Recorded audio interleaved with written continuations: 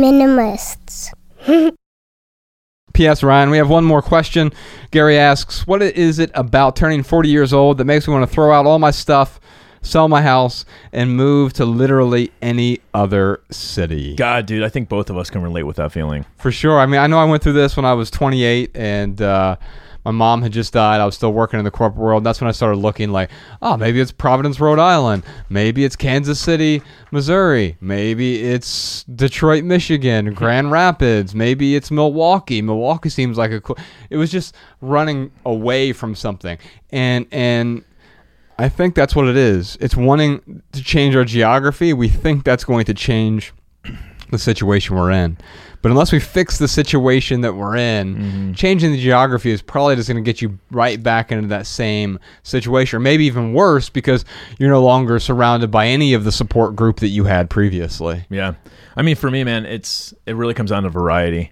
I mean, dude, I think most humans, we all want some type of variety. That's why we don't eat the same food every single meal. Right. That's why we switch things up. So, you know, for Gary here, before you just jump up and run away from your city, think about A, what your preferences are, and then B, like what cities interest you that might meet those preferences, fulfill those preferences.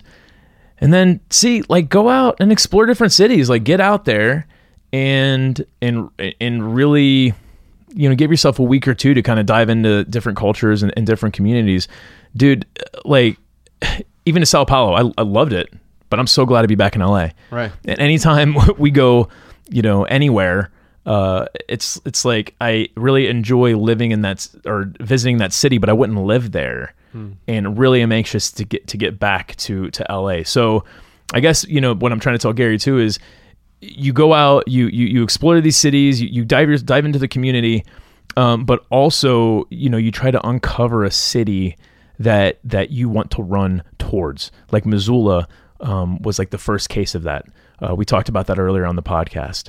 Like when we went to Missoula, we saw this amazing romantic opportunity of like being a rider on the side of a mountain, and we ran towards... Yeah, it wasn't about running away from Dayton. No, it was about running towards this amazing experience that we really...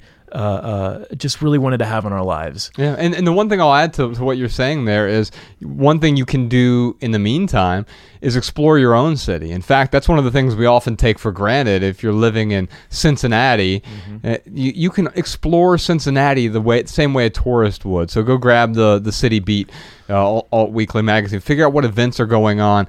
When we first moved here, we joined that dodgeball league just so we could like that. That's one way to get in with a particular community. You can try these different things out. Treat your city as if you're a tourist there, and if you do that, you'll experience a whole... Sign up for the local newsletters of whether it's like different groups or chambers of commerce or the downtown Dayton coalition or whatever it is. You sign up for these little email lists and you'll get notified of these groups, these Facebook groups or these groups of people who are doing things. You can treat your own city like you're a tourist there, and you'll grow immensely. Even if you're not going to stay there long term, you can pull those experiences forward and use them in whatever new city you're considering moving to.